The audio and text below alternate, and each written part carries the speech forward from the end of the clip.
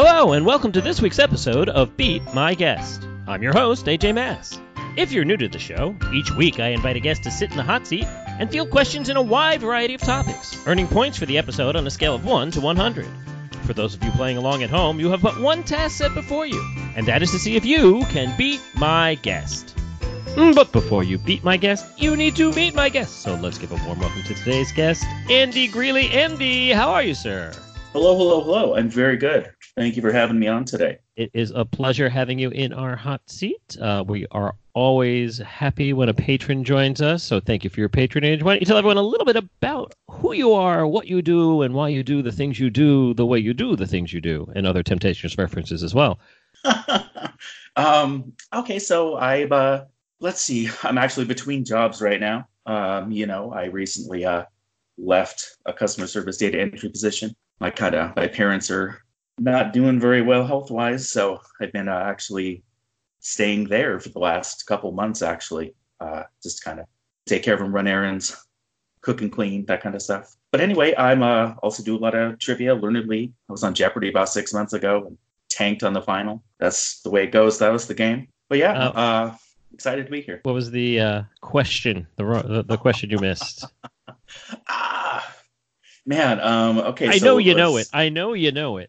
Yeah, no, it was some. Oh, yeah, exactly. It was something like Remus was the name of one of the twin planets of this alien race. The category was sci-fi television, and of course, it was Romulus. Who's the Romulans because of and I knew that from the Roman Foundation myth thing, but I just scrambled myself and couldn't come up with it.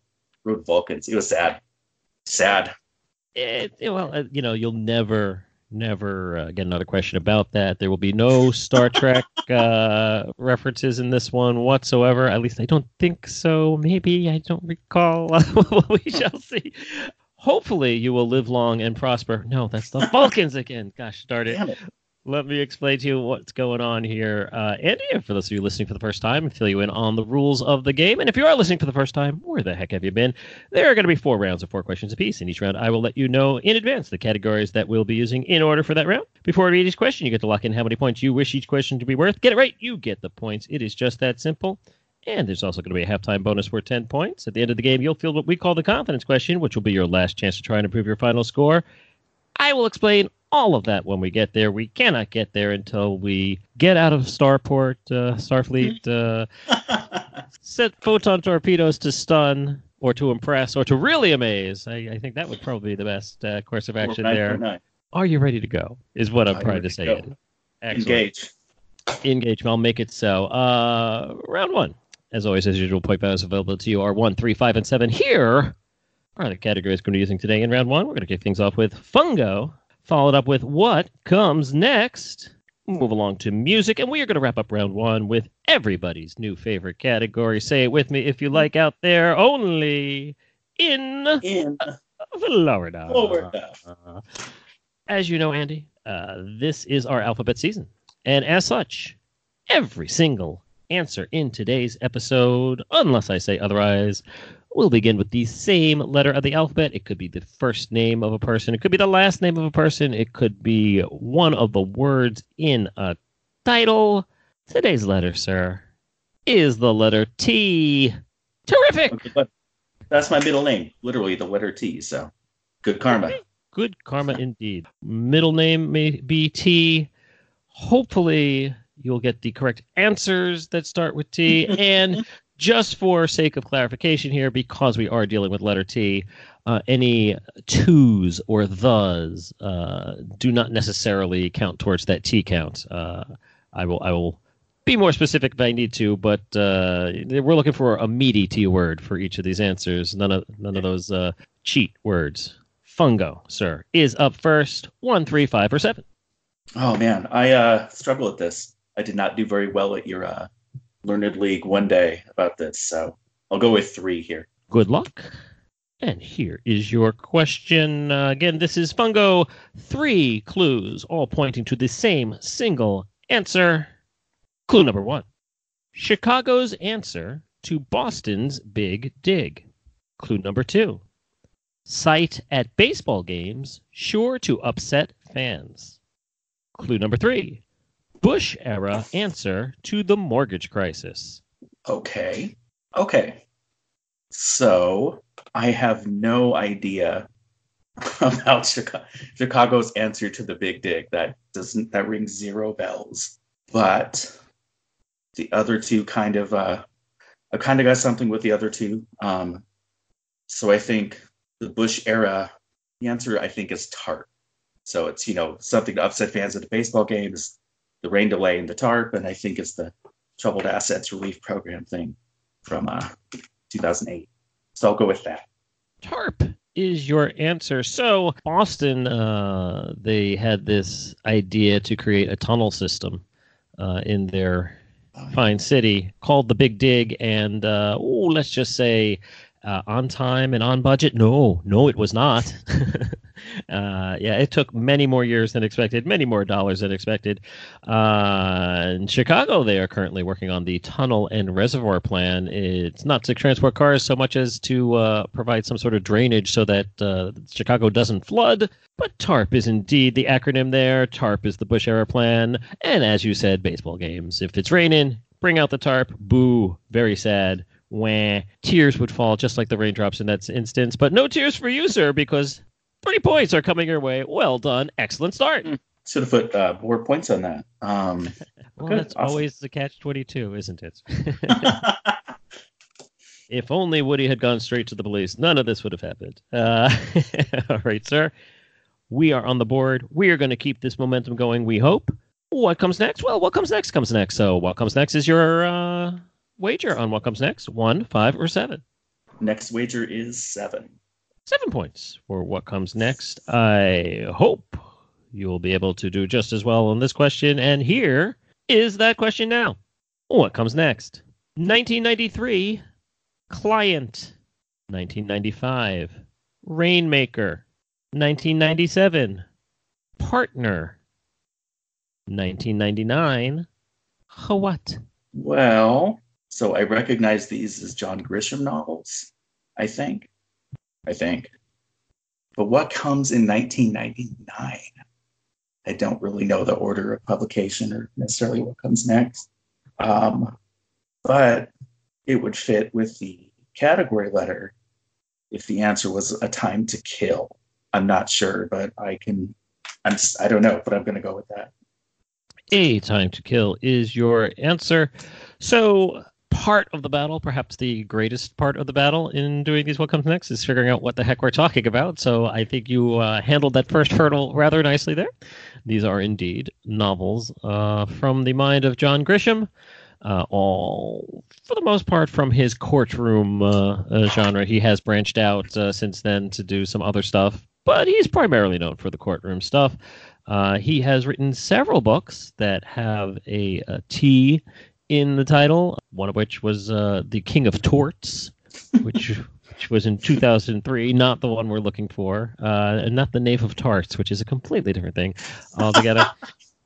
You would have thought, and I would have thought, quite frankly, that one of his books would have had the word trial in it somewhere, but no. Surprisingly, 2016 he wrote a digital short story called Witness to a Trial. So I suppose, but I was thinking more, he wouldn't want to be confused with Kafka, maybe if he read the trial. A Time to Kill, indeed, Grisham. Unfortunately, sir. The year for that one, he wrote that in the 80s. It was actually his first book in 89.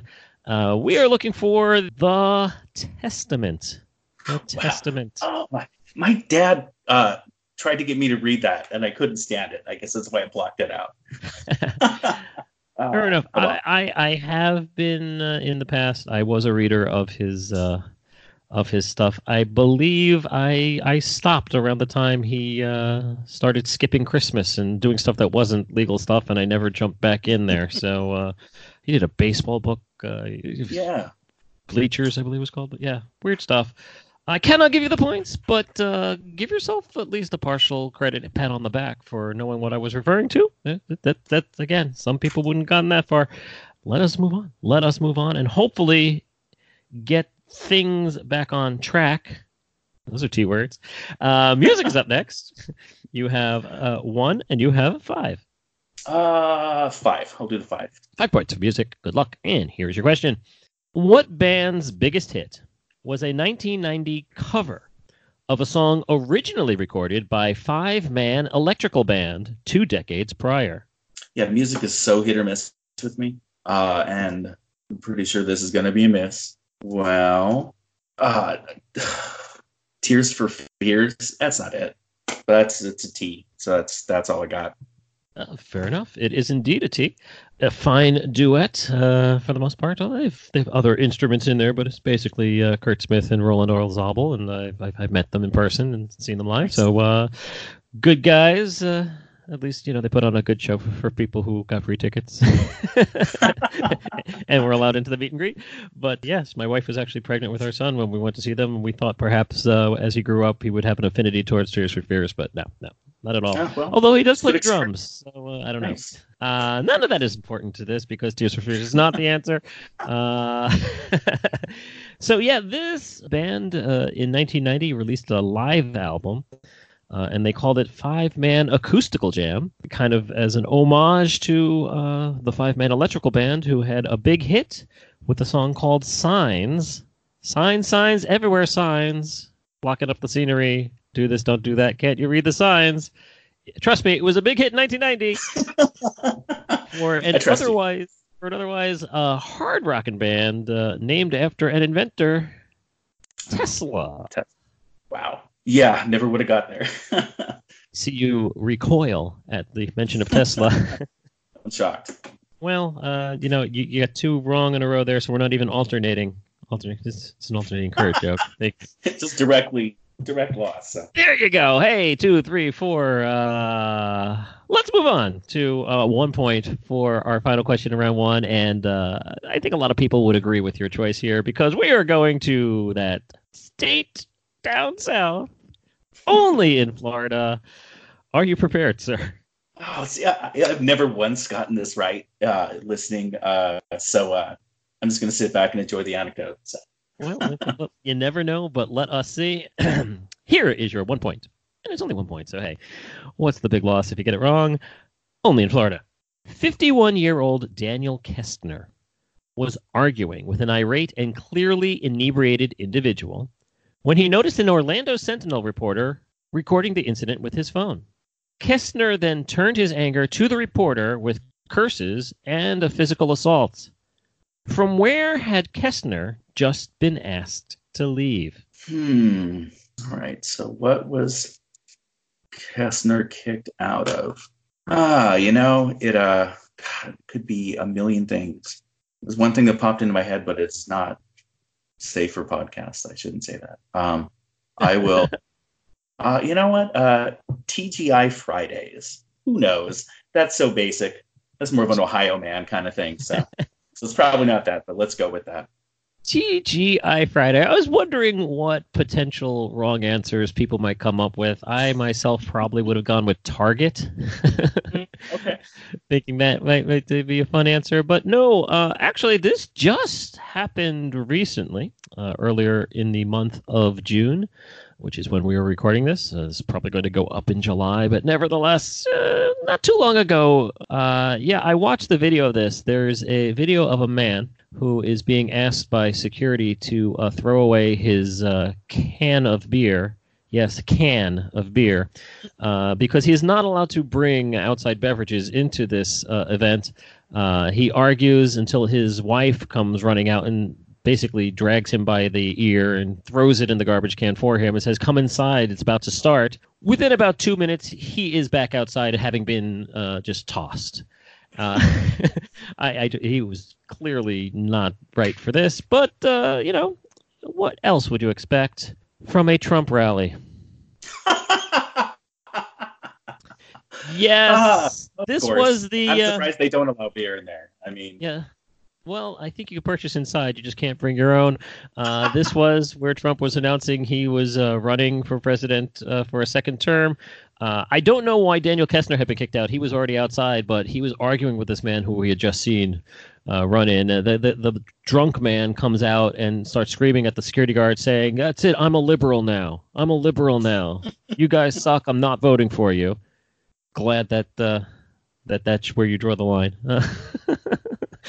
But yeah, he saw he was being filmed, and he went into curse out the reporter because, of course, he's fake news and the enemy of the people. And 2020 cannot come soon enough, and please let that be enough, please.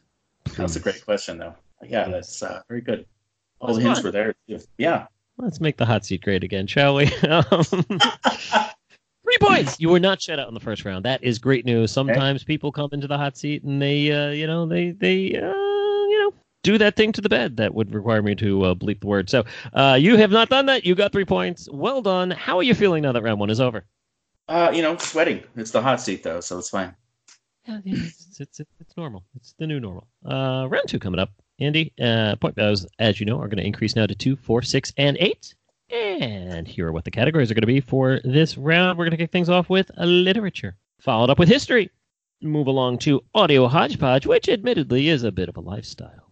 And we're going to wrap up round 2 in the first half with science. Okay. Literature's on tap. So, Andy, 2, 4, 6, or 8? 8 points. 8 points. We are a heavy reader, are we? Heavy enough. We'll see. Heavy enough, indeed. It must be a hardcover book if it's heavy. No way, who knows? Here is your 8-point literature question. The mysterious U.N. Owen invites a group of guests to Soldier Island in what oft-mimicked novel from 1939? The mysterious U.N. Owen invites people to an island 1939. Well, I just don't really know. I'm pouring through things. It's oft mimicked. U.N. Owen. Maybe that's a clue. I don't even know. I'm going to go with Agatha Christie. I'm going to go with 10 Little Indians.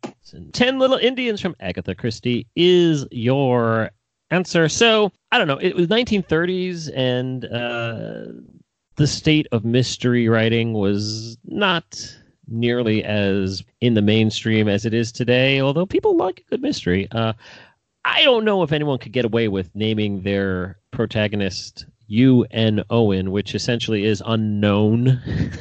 Right. Unknown. That's a bit on the nose. Probably more for like an R.L. Stine or Hardy Boys kind of thing there than for grown-ups. But the plot of this mystery has pretty much been repeated time and time again, where you get a bunch of people together, somebody dies, who's the murderer, other people die. I mean, you've seen it in Clue, the movie. Seen it in Murder by Death, which makes fun of murder mysteries. And this is indeed an Agatha Christie novel. Unfortunately, you chose the wrong one. And then there were none. There we go. Jeez. But yes, even she repeated herself by... so close, so close. I feel for you on that one. Hey, that's all right. It's the way the game goes. Yeah, sometimes the coin comes up tails instead of heads. And in a T episode, you would think that would count, but no, it did not. History is up next. 2, 4, or 6, sir. Let's go 6. 6 points for history. Good luck. And here is your question. Born Isabella Baumfree in 1797, this former slave became an outspoken advocate for temperance and women's rights after getting her freedom. In 2016, it was announced she would appear on a new design of the $10 bill. Who is it? On the new design of the $10 bill? $10 bill. 1797, okay. Oh, so there are a couple of possible answers here. I'm just going to have to flip the coin and hope it comes up tails, and that T works, hopefully. So it could be Sojourner Truth, or I think it could be Harriet Tubman, and I'm going to go... So $10 bill, you said? $10 bill. All right. So I think Harriet Tubman was supposed to appear on the new design for the $20 bill to replace Jackson. Sojourner Truth. I don't know. I'll go with that, though. Okay. Sojourner Truth is your answer. So you are indeed correct. The Harriet Tubman, which I think some people might have said if they answered too quickly on this one, is indeed going to be... We're still waiting, hopefully, eventually. Someday. eventually. Very bad. We have the best dollars, the best bills. Yeah, those plans are for some reason I can't figure out why on hold. Nice. Harriet Tubman is supposed to be on the 20, and in the same spirit of inclusion of women and women's rights and women's suffrage, on the back of the $10 bill, not on the front, but on the back of the $10 bill, there is going to be, or supposed to be, a collection of women who were key in the women's rights and suffrage movement. You got your Susan B. Anthony's and the like, and one of those women, former slave Isabella Baumfree, who changed her name to Sojourner Truth. Well done. 6 points for you, sir. I didn't know about her background as a suffrage advocate. That's interesting. Yeah, she was very much. In fact, she got into a lot of dispute with some of the other people of her time because she wanted to have women and men get the right to vote at the same time. She didn't think it was something that men first, and then we'll deal with women, as a lot of her male peers of the abolitionist movement agreed they thought would be the way. So she was like way in on the ground floor of that movement. 6 points is pretty good. 6 points is pretty good. We're going to move on to Audio Hodgepodge now. Well, that was the worst segue ever, but I don't always have one. Audio Hodgepodge, either 2 or 4 on this one. What do you think you're going to go with here? Ooh, 4 points, please. 4 points. So here's how Audio Hodgepodge works. I am going to read you a clue. After I read that for you, I'm going to play a little clip. When you're done listening to the clip, the idea is you're going to have the answer to the question that I give you. You're going to be able to figure it all out, put it all together, get your 4 points, and everybody will live happily ever after the end. Are you ready for your 4-point Audio Hodgepodge? I'm ready for it. Okay, and for this one, Andy, I am saying otherwise. The answer does not need to have a T in it, for the T is in the question itself. And here is that question. All you need to do for me is to answer who is singing this song entitled I Talk to the Trees. He is singing this almost 25 years before his first Oscar nomination. I talk to the trees, but they don't listen to me. I talk to the stars, but they never hear me. The breeze hasn't time to stop and hear what I say. I talk to them all in vain. So that was 25 years before before an Oscar nomination? Before his first Oscar nomination, yes. Before his first Oscar. Wow, I have no idea. I can't place that voice, and I don't recognize the song. I don't know. Frank Sinatra. That's nothing. That's not the answer. I'll go with it. Well, considering that you're not restrained by the T's, it certainly could be. So at least that's not hanging you up there. Is that your answer? Oh, God, sure. Yeah, that's nowhere. It's not even in the ballpark, not even in the right sport, but that's all I got. Well, this was a film that someone thought was a good idea. It is a Western musical film. This is the infamous Paint Your Wagon, which was a film that starred Lee Marvin, and it's a musical. Dirty Dozen, Lee Marvin, tough guy. With songs such as I Talk to the Trees, which was sung by a character named Pardoner. Yeah, I think this was actually nominated for an Oscar, but for something lesser like costume design or something like that, because it was a musical. But this was from 1969. It wasn't until about the mid-90s when director Clint Eastwood received his first nomination. Wow. Yeah, that was Clint Eastwood. Wow. That was Clint Eastwood. Wow. Singing about talking to the trees. Oof. He was mellower back then, I guess. Yeah. Indeed. Now he talks to the chair. Oh dear, oh dear, oh dear. I can't believe I pulled that out for the recesses of my memory. I had repressed it long enough. Can't give you the points there. Can't give you the paint there either. 2 points is left. Science is left. All right. What do you say? Shall we try this? Let's have that. For 2 points, here's your science question. Medieval Germans named this substance after wolves because of its voracious ability to destroy tin during the smelting process. What is it? All right, so chemistry. Not super strong here, but I think I can get it from like the etymology. I know that W, or wolframite, W is the symbol, and wolframite is an alternative name of the element tungsten. So I'm going to go with that and put my tail between my legs and slink out of this round. Oh, like the wolf that you are, yes. This is a substance. It sometimes shows up when the smelters are smelting that tin, and it just kind of ruins the entire process because tin that is mixed with this kind of disappears and gets eaten alive, and all that's left is the Swedish word for heavy stone, tungsten. Tungsten. Yes, it's for sure. He's a tungsten. I'm allowed to do this because I have Swedish ancestry. Tungsten. Tungsten is the correct answer. Yes, W is its symbol because of its wolfram roots, but we know it better as tungsten. Well done, and well done. Wolfram, we of course know better as part of the evil law firm that was on the TV show Angel, Wolfram and Hart. Oh, I was going to say the math software. No. I'm bad at. I don't know either. Hopefully, there's no Angel questions coming up. Yeah, I've just ruined it.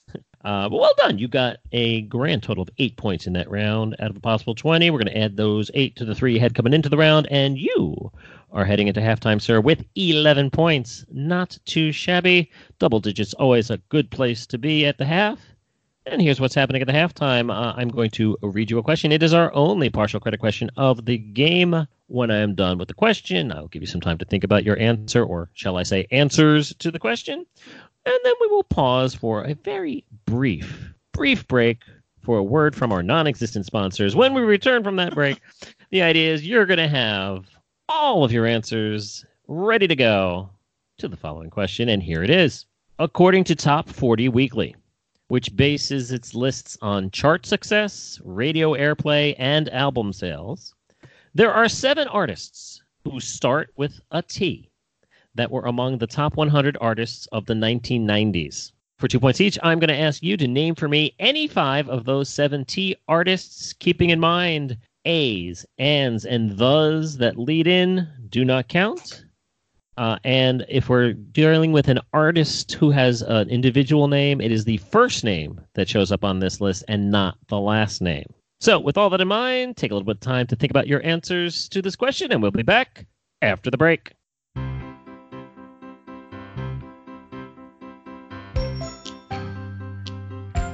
If you'd like to support Beat My Guest, helping to make more episodes like this possible, please consider becoming a patron, just like Matthew, Chris, Terry, and many others who have joined since the start of the season. Check out patreon.com/beatmyguest for details. And now back to me for the second half of this week's episode. And welcome back to Beat My Guest. My guest this week is Andy Greeley. When we last left Andy, he was sitting on 11 points, working on the following halftime bonus question according to Top 40 Weekly, which bases its list upon chart success, radio airplay, and album sales. There are 7 artists who begin with a T, which is very appropriate for the T episode. 7 artists who are among the top 100 artists of the 1990s. For 2 points each, I have asked Andy to name for me any 5 of these 7 artists. No A, ands, or thes. And for first name T, not last name, although I suppose if it's a double T, that would still qualify under first name T. Sir, whenever you're ready, let me know what you got. Oh, this is such a weak category for me. And the halftime lists are tough also. For some reason, my brain locks up. It's hard to... Too many choices. I have found that all season long, especially with the letter restriction, for some reason, makes it harder for people who might be more inclined to free associate when they're not under these restraints. And yet here we are. Yeah, that's fine. I'm going to know them all, too, when you say them. I only have like 3. I don't even have 5. Well, give me the 3, and maybe by the time you sure. say them, you might have jogged something might have clicked. You never know. May have happened. Okay, let's go with Tears for Fears, my wrong answer from round 1, even though they were bigger in the 80s. TLC, Tina Turner had a couple big hits in the 90s, but I don't know if that would qualify her. But I'll go with it. That's all I've got. I'm sorry. Oh, don't apologize to me. It's your points. My score stays the same no matter what you say. All right, well, let us see how you did. This is actually not a very easy list, to be honest. I was actually surprised. I was pleasantly surprised that there were 7, which means I could ask the question. Seeing the answers, woo, it was a bit surprising. But anyway, we're going to work our way up the list from the one that is lowest, which means highest number, but lowest on the list. It's always hard to explain to people when you're talking. At number 81 on the top 100 for the 90s. Number 81 was a side project, and yet I think just based on the charitable efforts of their song Hunger Strike alone, Temple of the Dog. At number 70, it's a number group, but the number starts with a T, so I have to include it, 311. Okay. At number 50 on the list, they were crazy, they were sexy, they were burning down their boyfriends' houses, but they were cool. TLC. You ain't too proud to beg for 2 points, sir. Well done.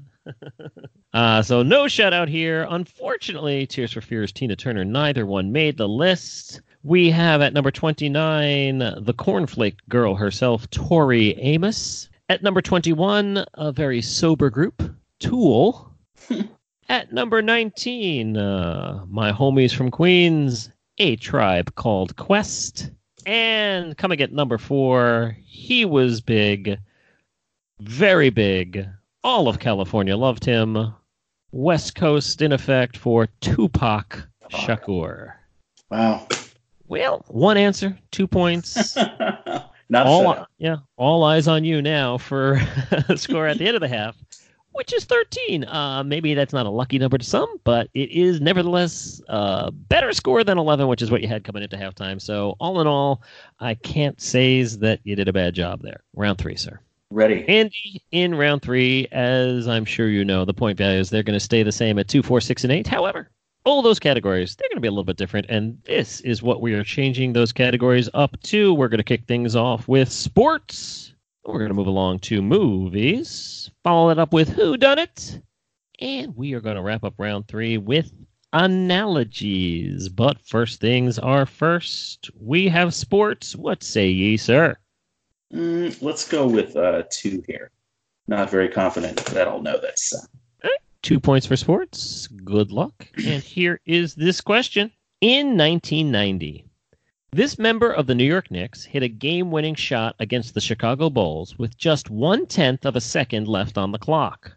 As a result of this controversial play, the NBA now has a rule preventing such shots from counting, and this rule is named after the player who made that shot.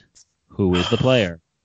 I saw some video about this. Like, now you can't take a shot unless there's like 0.9 seconds on the clock or something like that.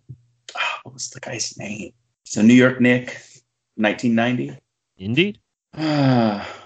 Patrick Ewing. No, that's. I'm gonna kick myself. But yeah, I've just got nothing.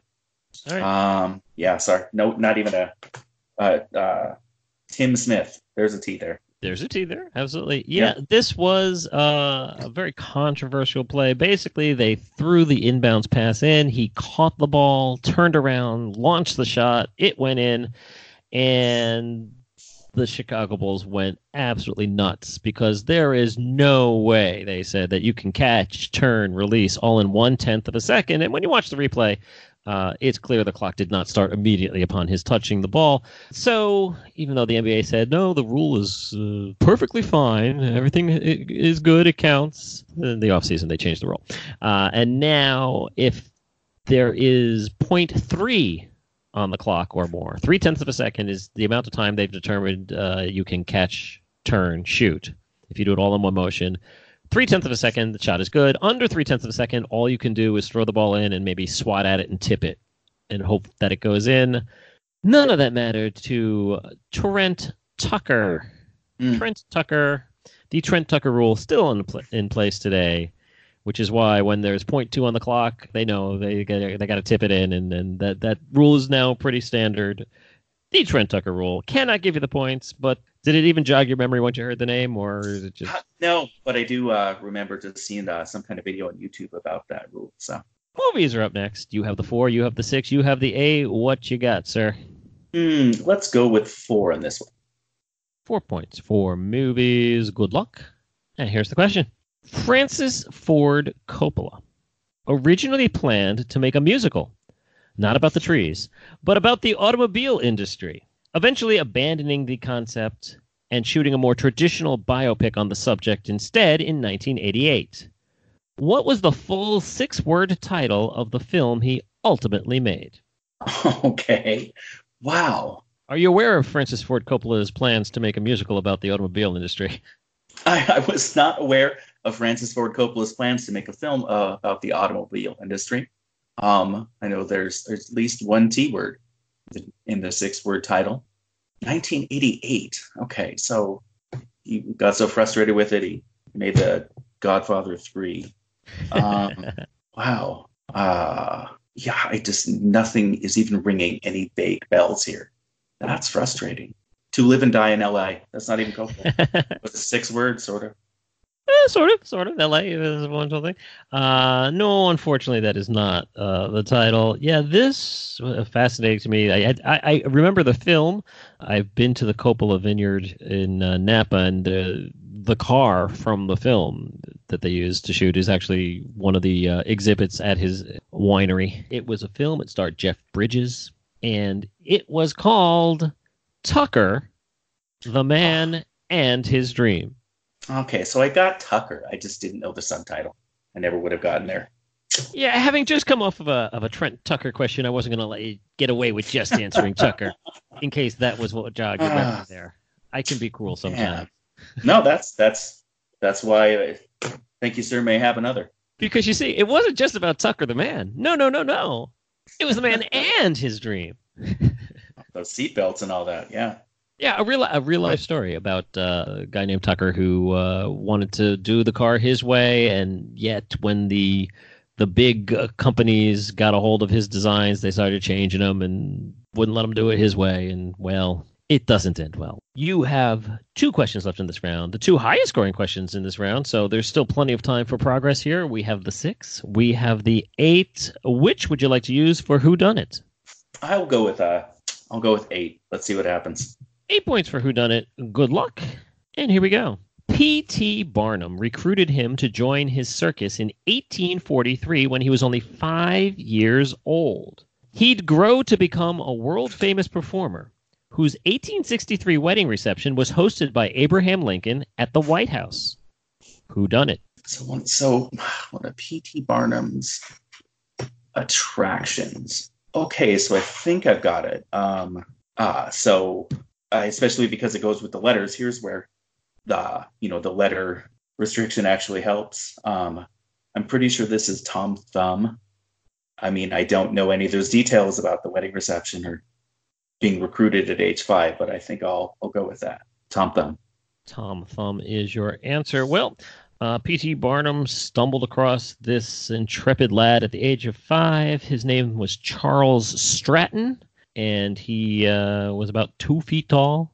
He would later grow a little bit more, not too much more. He was a tiny, tiny guy. And yes, there was English folklore with the name of a very tiny person by the name of Tom Thumb. So P.T. Barnum said, "Congratulations, you are General Tom Thumb." And 8 points for you, sir. Well done. I certainly knew the name, and I knew he was a tiny person, and I knew he was a circus performer. I had no idea that he got married to a fellow member of Barnum Circus, and Abraham Lincoln said, "Come to the White House for the wedding reception." They were that well known. Need a break from the Civil War or something. It's a lot better than Kanye and his iPhone password incident. That's all I gotta say. Oh me, oh my, oh my, oh me. Well done, sir. 8 points for you. And there's still a chance for one more question in this round. 6 points is what's left. Analogies is up. Do you think you're ready to crack the code here? I'm not that good at this category, so we'll see. Here is your 6-point analogies question, sir. Good luck. Ford is to Kavanaugh as Hill is to what? Ford is to Kavanaugh. Could you spell Kavanaugh? Kavanaughh. Oh man, the lateral thinking here is I envy people who could come up with this easier than me. Okay, so maybe it's not a person, but like a location or something, or a company. Oh man, let's go with Tucker. I just have nothing. Yeah. Tucker, the answer and your dream, I suppose. No, sadly, that is not the correct answer, but I think you knew that.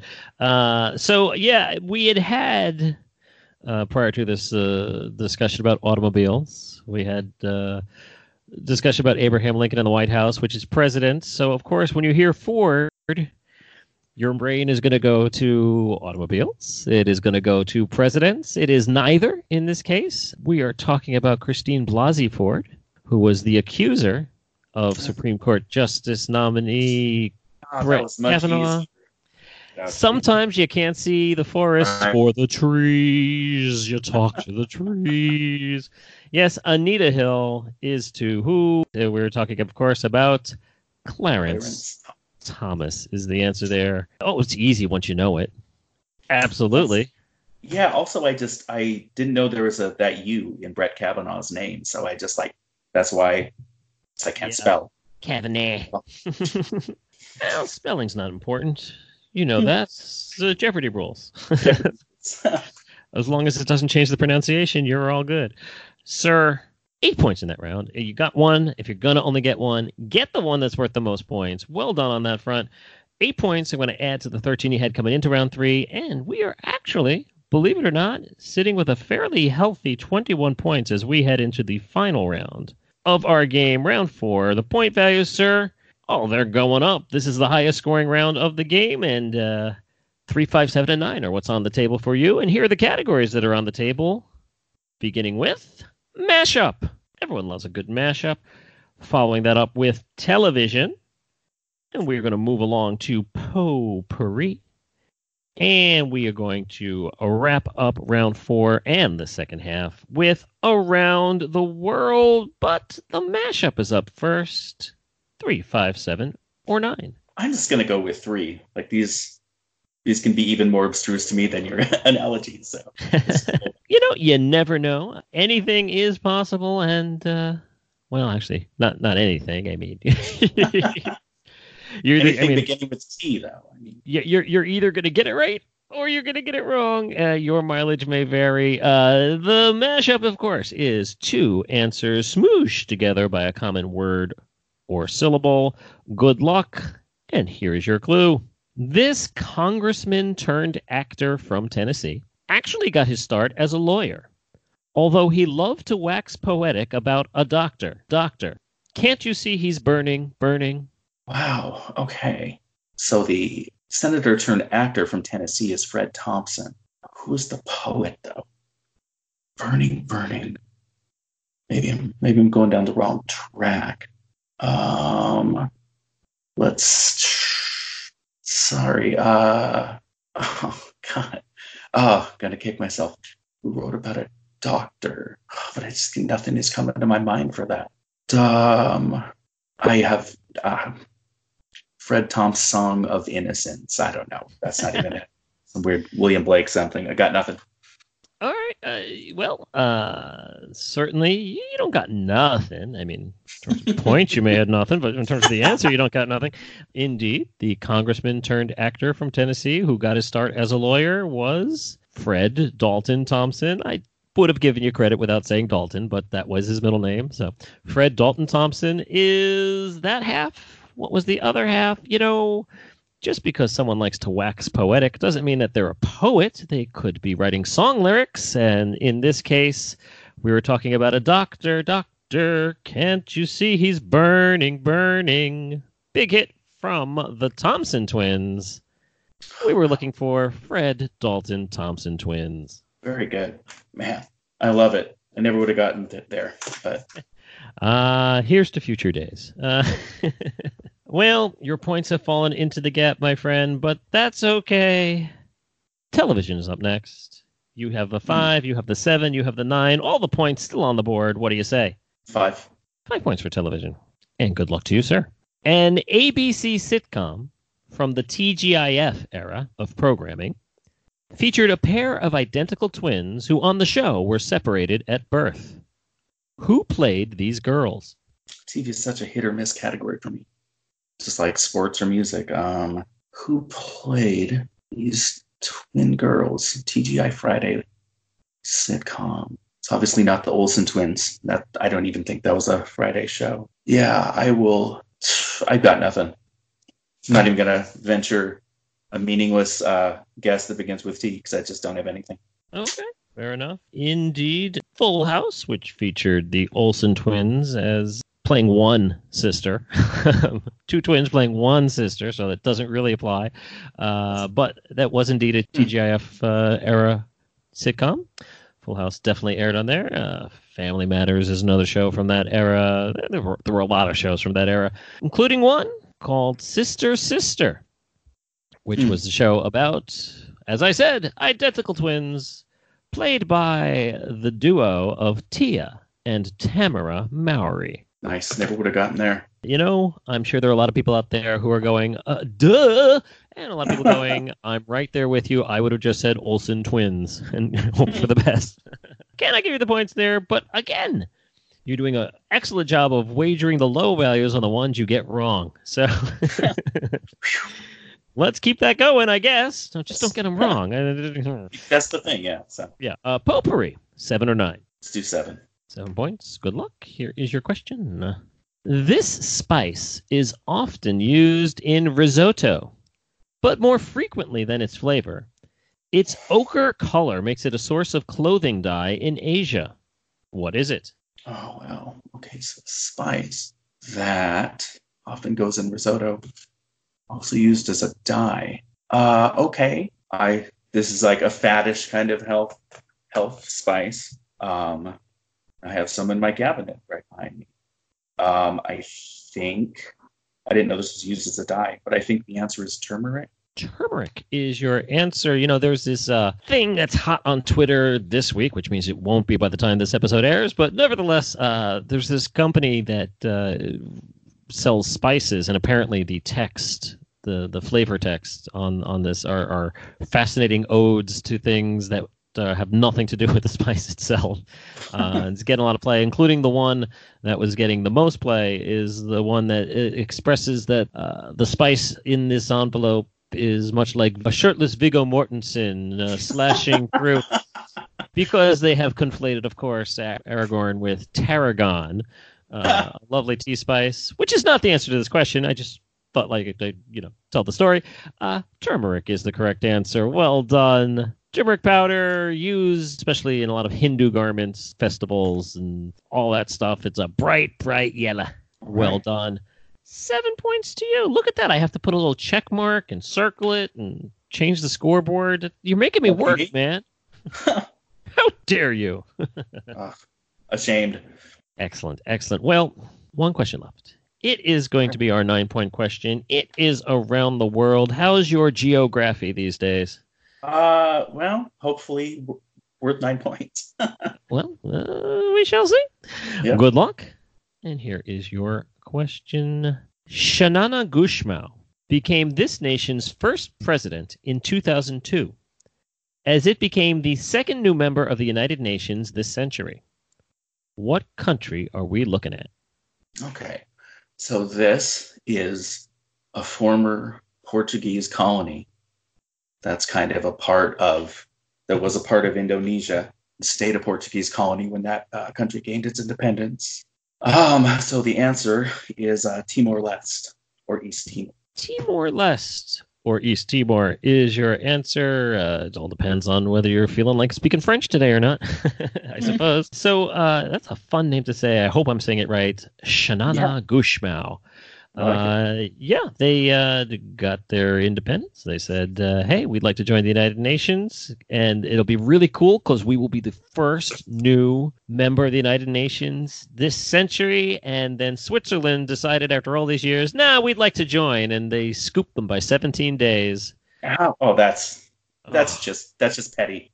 They couldn't let them have it. You waited this long, Switzerland. Really? Really? Timor-Leste is the correct answer. Well done. Well done indeed. 2 questions right in that round, but they were the highest 2, which means you got 16 out of a possible 24. Almost doubling your score because you had 21 coming in.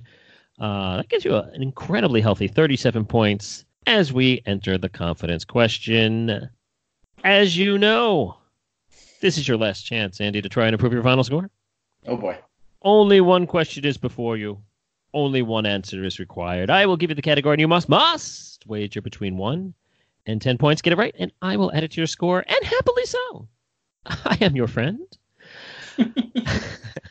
However, Andy, if you get it wrong, Andy, not only will you lose those precious points, but you are going to be placed atop a branch and left there with nothing to do except to talk to the trees all the livelong day.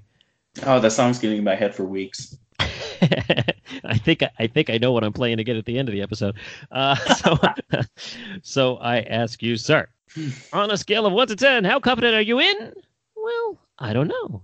I'll have to check the categories you provided me with. That's right, folks. This season, all of the confidence questions are provided graciously by my hot seat guests. And Andy has done so. I have selected. How confident are you in the Seattle Mariners? Oh, well. Okay. It's going to be so obscure too. I don't know. I'll just go with 3 points if I get it right. That'll top me out at 40. 34 is not too bad if I miss it. There's no really disastrous outcome here. Very true. 3 points. Excellent. I wish you luck. I wish you well. I wish you just asked the question already, AJ. Here is your 3-point confidence question in the Seattle Mariners. On June 8th, 2012, 6 Seattle pitchers combined to no-hit the Los Angeles Dodgers. What is the only one of those 6 pitchers who fits today's T episode? Oh, wow. Okay. So 2012, I remember this game. I'm trying to think of their relievers.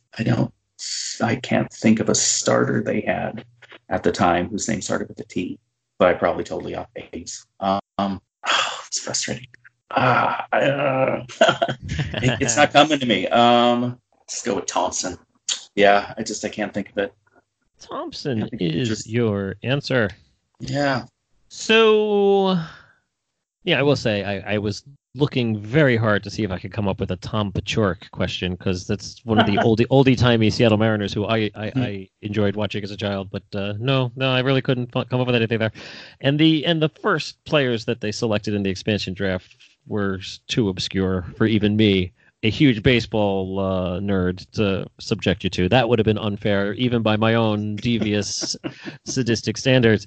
So yeah, this is 2012, a very fun game. One of the only 2 times when a no-hitter was accomplished by this many pitchers. The Astros did it as well.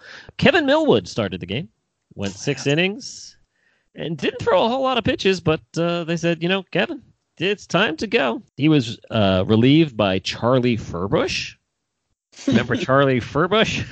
Just because of his name. That's a great name, so that's the only reason why I remember. Then Stephen Pryor came in, Lucas Lutke, and Brandon League, who actually was a decent reliever for a number of years. He closed out the 8th inning, and then on for the 9th inning, and the final 3 outs, and the save. Reliever Tom Wilhelmsen. Tom Wilhelmsen was the answer we were looking for. The T in the no-hitter. Oh, that's good. Good question. Thank you for the opportunity to ask a devious baseball question. I do enjoy them, so I can't do them every week, but thank you. Unfortunately, I also will thank myself to those 3 points, snatch them up, place them in Squirrel Hole at the very top of a very tall oak. I'm not going to put in a sequoia. That would just be cruel. 34 points is your final total, sir. Not too bad. Hopefully, regardless of your score value, your entertainment value was sky high. How are you feeling now that all is said and done? Oh, no, I'm ready to sing to the trees. I mean, I'm good. Thank you for having me. That was fun. Excellent. My pleasure. Anything else you'd like to pimp, plug, shout out to? The floor, the forum, the podium, as they say, is yours for a scant few moments more. The spotlight, I'm starting to sweat even more in the hot seat. No, I don't have anything, but once again, have a good one, AJ. Thank you. Oh, thank you, Eddie. It was a pleasure. Thank you all for listening, and we will be back next time. You can count on it. We'll see you then. Take care. Bye-bye.